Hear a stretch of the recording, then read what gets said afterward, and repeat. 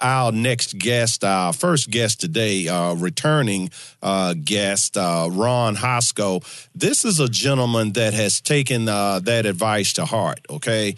Ron Hosko is the president of the Law Enforcement Legal Defense Fund, and he's a guy that you talk about an onion toter, okay? Guy has been awarded commendations for bravery in action in the FBI, former assistant director of the FBI, and saw a need to help our law enforcement officers who are just so under attack. And he looked in the mirror and said, you know, send me, Lord. I'll go and I'll get this job done. Did I get that right, Ron? Well, that's in large measure true, Craig. I am, after 30 years in law enforcement, I wanted to find something in my retirement that still kept me close with law enforcement and helping them spread their message and make clear the facts about law enforcement. Mm-hmm. So that is very much true. Yeah. And, we had a great interview with Ron yesterday, folks, as I sat in for the Lee brothers. And but there's just so much. This is so important. I wanted to have Ron back to share with our Saturday audience. And, one of the things we were talking about yesterday, Ron, was the fact that what you all do with the law enforcement Legal Defense Fund, that you have a component that helps law enforcement officers, but you also have a component that helps educate the citizenry. And so let's talk about that component first, how there's so much negative information, and in certain pockets in this nation is so unfortunate, but young people are taught that the police are the enemy. Well, that's very much true. And look, we have to face the reality that there are some tough neighborhoods in America, particularly in our urban centers. We have kids who are, very often from broken homes, who are, yes. In a tough educational position, which puts them in a very difficult deal economically. Their futures are not bright. You have abusive relationships. You have the infestation of gangs. Mm-hmm. And a spiritual deficit. Absolutely. Yeah. Absolutely. And I say it often, that the folks that are filling up the churches on Sunday mornings are not the folks who were out in the streets late Saturday night looking to shoot somebody, looking to exact their revenge. And so somehow we have to move that ball. And unfortunately in America, we depend too often on the police to be the problem solver for anything. We see it in the schools. We see it with mental illness. Much of what the police face is really not a policing matter. Yeah. It's for some other part of our community, some other part of our government, some other institution. You look no further than mental illness. Our jails are filling up with the mentally ill. Why? Because the police respond. Uh-huh. And we see often encounters and fatal encounters with the police that involve the mentally ill. And that's very instructive what you said, that because I've often heard it stated that the police, they're like the last line of defense, but what you just hit on is the simple fact that if some of these front lines, if the family didn't break down, if the church didn't break down, if social services didn't break down, if mental health didn't break down, if there was not pharmakeia, okay, which is a biblical term, and my Christian brothers will know what pharmakeia is, but, this is an attempt to control people by, making drugs readily available and making it socially acceptable, which is a way to control people. And so when all these things happen, and there are many people that did not answer a call, the police always answer. That's right. When you call 911, almost always the police or other first responders are going to come. They're not going to tell you no. They're not going to say that's not for us. They're going to show up.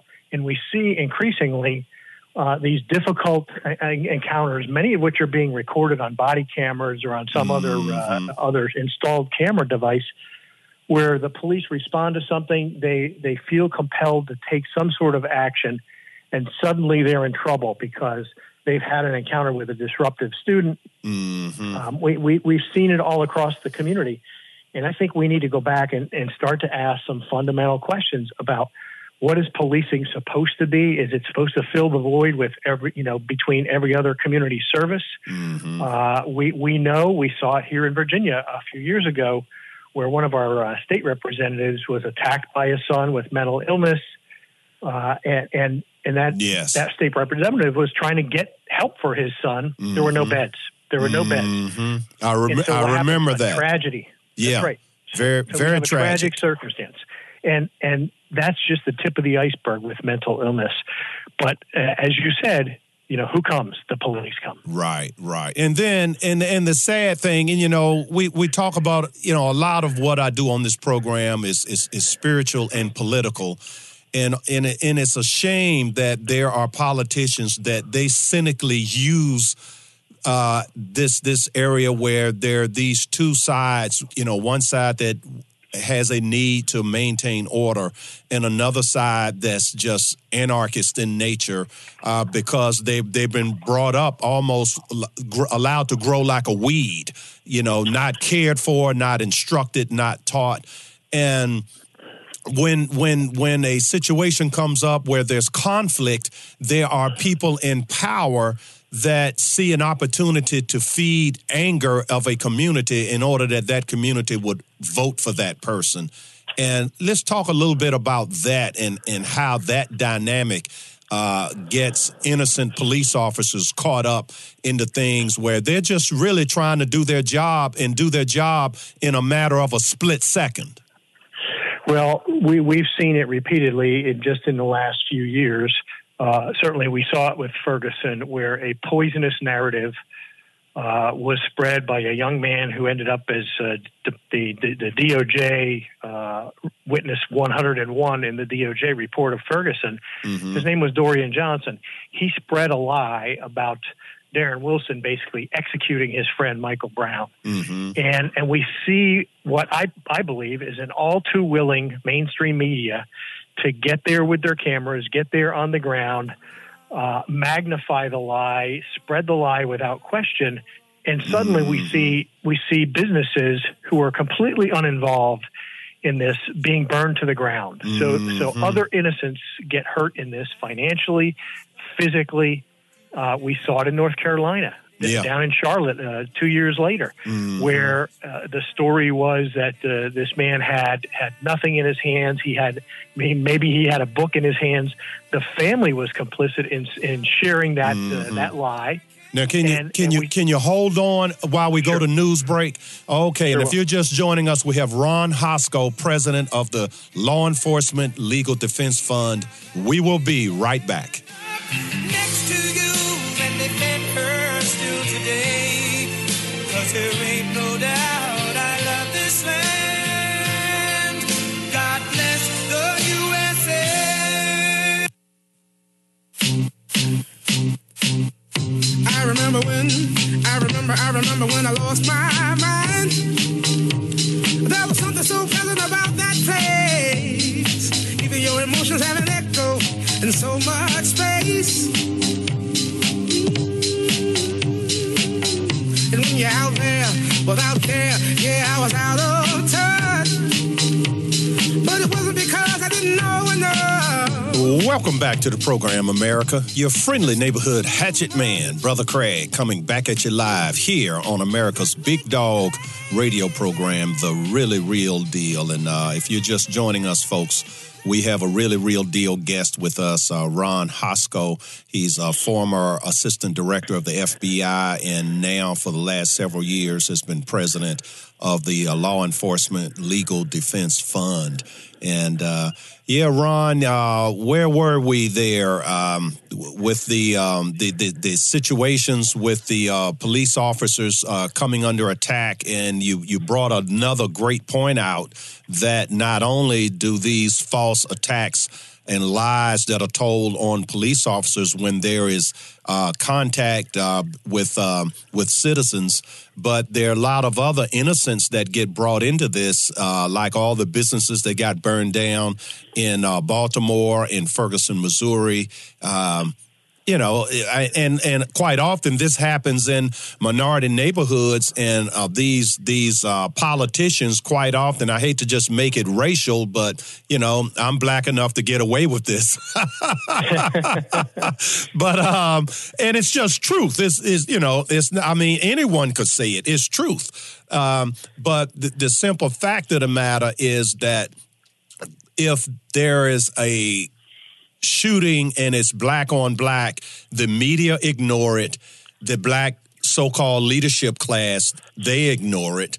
And if it's a white officer and a black victim, then they act like it's done purposely, okay? And everything else is just totally ignored. For example, out in Utah, there was a black state trooper who shot a 19-year-old white kid, and this kid was, I think he had earphones, so he was listening to music, and he was doing something that the shopkeeper thought was, he was doing something that they thought was wrong and they should call the police for, and the guy did not hear or listen to or follow the police orders, and made a move that the police interpreted as he was reaching for a gun, and a police officer shot him and killed him.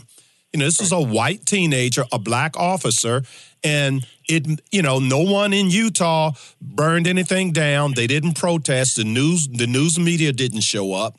And so we have that dynamic, and, we cannot ignore that. It's a fact, and it's a very, very unfortunate fact, but it's a fact. And what has your research shown in that area? Well, I think we have seen, and we worked with Media Research Center a few years ago on this issue, particularly focused on Ferguson and the hands up, don't shoot narrative, and how many times that was repeated in the mainstream media.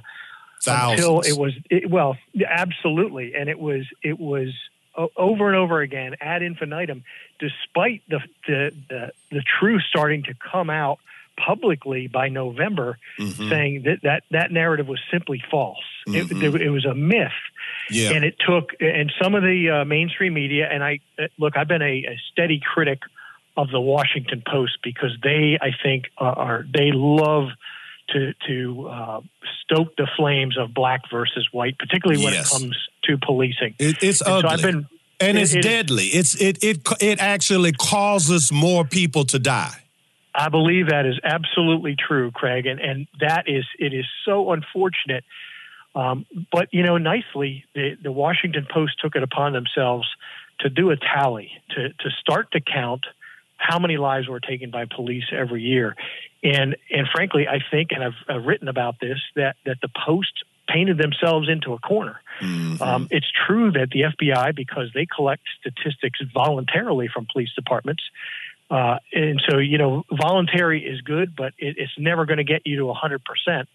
And so the Post started to do its own research on killed by the police. And in 2016, I think they counted 963 people who were killed by police. You can go online to their database and look at these numbers. So let's say 963. Do you know how many unarmed black men were killed by police that year? How many? In a country where we think this is a daily problem, right? It must be a daily occurrence because there's so much noise around it. 42. 42. 3/4 of the people killed by police that year, by the way, were armed, had a knife, had a gun. And I don't think the public has a good appreciation for those facts that if you want to avoid being killed by police, don't run around with a gun. Don't run away from them. Right. Don't disobey their commands. Don't run away or turn on them with a gun in your hand, because guess what? That is almost assuredly going to get shots fired at you. Yeah, and because police are acting defensively. Yeah, and these poverty pimp politicians, they literally have blood on their hands, because if they were to say that, and these black athletes that make money selling $500 sneakers to poor people, okay, if these guys were to just say the type of thing that if these young kids had a father, a good father would say, son, if you have a problem with the police, whether the police is right or wrong, you need to obey. And if they're wrong, you get to live and deal with it in court. Okay? That's right. But That's instead, exactly right. from Barack Obama on down, Louis Farrakhan, Jesse Jackson, Al Sharpton, you name the poverty pimp Negro politician, and to a person, they will not go before the cameras and say that. Instead, they stoke this false narrative of white police officers with fangs and blood dripping, and put in the mind of the young black male that he somehow has an enemy, and it's a sad commentary that a young black man has a higher life expectancy in a war zone in the Middle East than in the South Side of Chicago. It is a sad commentary, and when those tragic events occur, where it is white police officer and young black man as a victim of that white police officer. You're exactly right. We're going to hear from Jesse Jackson Jr., Jesse Jackson Sr. We're going to hear from Al Sharpton. We're going to hear from Benjamin Crump and the others who want to flock to that event. And before the facts are known, they have their conclusion in hand. Yeah. It's self-serving. It damages trust in the police. It damages relationships. They don't care. Yeah. It's self-serving. It is their mission. It's their narrative. And they're going to stick with it. And the harm is, I think, continuing, because all it does is drive a wedge between the police and the community. Yeah. And Obama even once famously said, this is a direct quote, folks, "I don't know all the facts, but I think the police acted stupidly."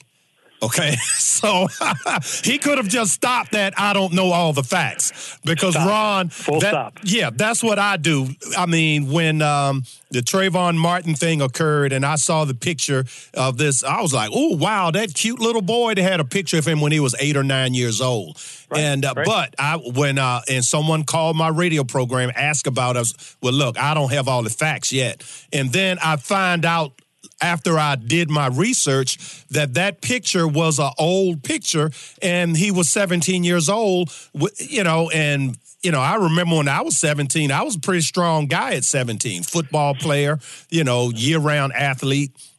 And so that changed the thing. And same thing with Hands Up, Don't Shoot. I didn't comment until I did my research and got my facts. And I found out that, Hands Up, Don't Shoot was, as you accurately point out, Ron, it was a totally made up false narrative. That's it. And we've seen it over and over again. I think you're right.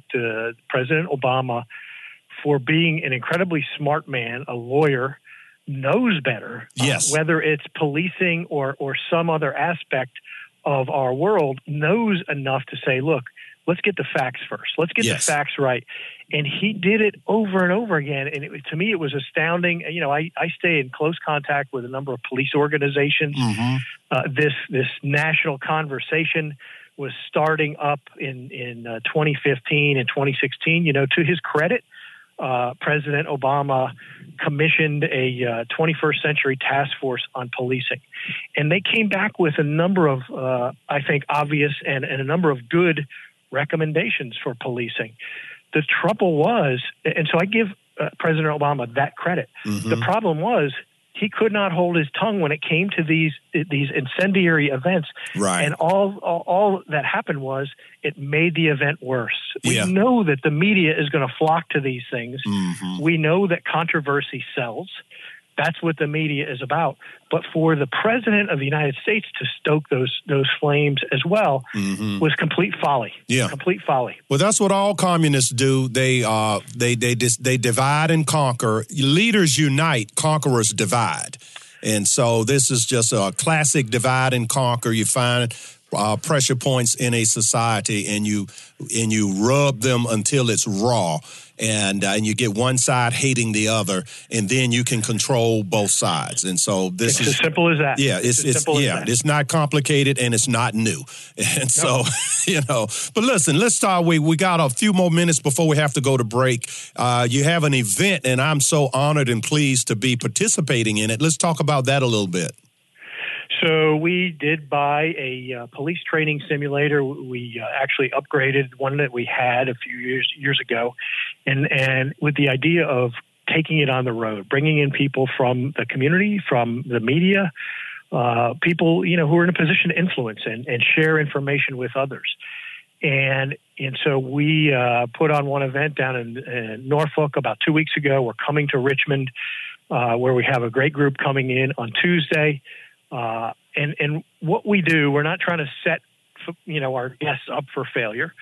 So we will discuss some of these facts about law enforcement, about policing, and then we talk about the case law that surrounds the use of force, Supreme Court decisions, so that our guests, have some understanding of the law. And then we talk about we have a 30-year veteran from the Fairfax County Police Department and a police tactics trainer on our staff, and he will talk about various tactics, answer questions, and then it becomes your turn, the guest's turn, to stand in front of a number of simulated scenarios using a laser-equipped actual handgun and Glock.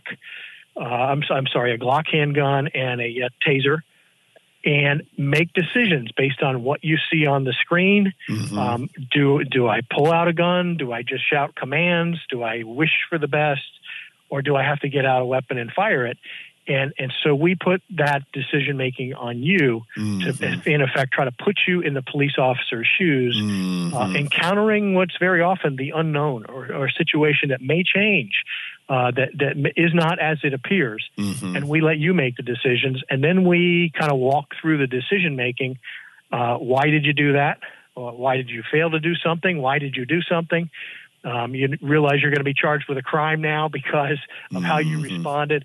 And we are trying to do it in as realistic a setting as possible without taking some physical steps to drive up your blood pressure and drive up your heart rate. I'll only have one cup of coffee that morning, rather than my regular 3. I would recommend it because it does just being put in that situation will have that effect on our guests that suddenly, boy, this feels quite real. And am I going to make a good decision, or am I going to be embarrassed in front of other guests here? And we just want to, give the people in the community a chance to understand what it is to feel like the police for a few moments. Mm-hmm. Well, I'm really looking forward to that, and this will be very, very interesting. It'll be a good experience for me, and I'll be looking forward to reporting back to the audience how the Hatchet Man did. And we'll get to the bottom of that. Hello. Oh, we lost him here. Okay, are you there, Ron? Okay, let's go to break now. Hey, Craig, I'm back with you. Okay. All right. Great. All right. Well, look, we have to go to break anyway. We got another guest to line up. But listen, this was really, really good. I'm so glad that you opted to come and share with the audience here at The Really Real Deal. And I'm looking forward, and maybe we can have you back again sometime. I'd love to do it. Oh, now, before you go, you have to let folks know, we got into it yesterday, folks, but another big component of what they do is they provide funding for police officers that are falsely accused, and they have a stellar record. And it's not an inexpensive proposition. A lot of these police officers they're bankrupted, okay? And so I need you out here in the Christian Conservative Constitutional Capitalistic Coalition to listen, write down what Ron is going to tell you, and go to their website, pull your checkbook out, and send this man some money. Go ahead, Ron. Well, thanks so much for that, Craig. We do great work. We are very successful in the cases that we undertake. Your audience can see us by searching policedefense.org. We are the Law Enforcement Legal Defense Fund. We did provide funding for the Baltimore 6 case, the 6 officers who were charged, we think, based on politics rather than the facts, by Marilyn Mosby a few years ago in the Freddie Gray matter, and a number of other police officers around the country. We take the right cases, and we are succeeding almost 100% of the time in the work that we do. These officers need our help. If you're charged with a felony in the line of duty, it is going to be a very expensive proposition to clear your name and get back to work. And we are succeeding in doing that with the community's help. God bless you. You're doing the Lord's work. Tell them one more time that website. We are policedefense.org. Policedefense.org. Legal Defense Fund. Okay, policedefense.org. Thank you so much. God bless. I'm looking forward. I'll see you Tuesday. Looking forward to it. Okay, bye now. Okay.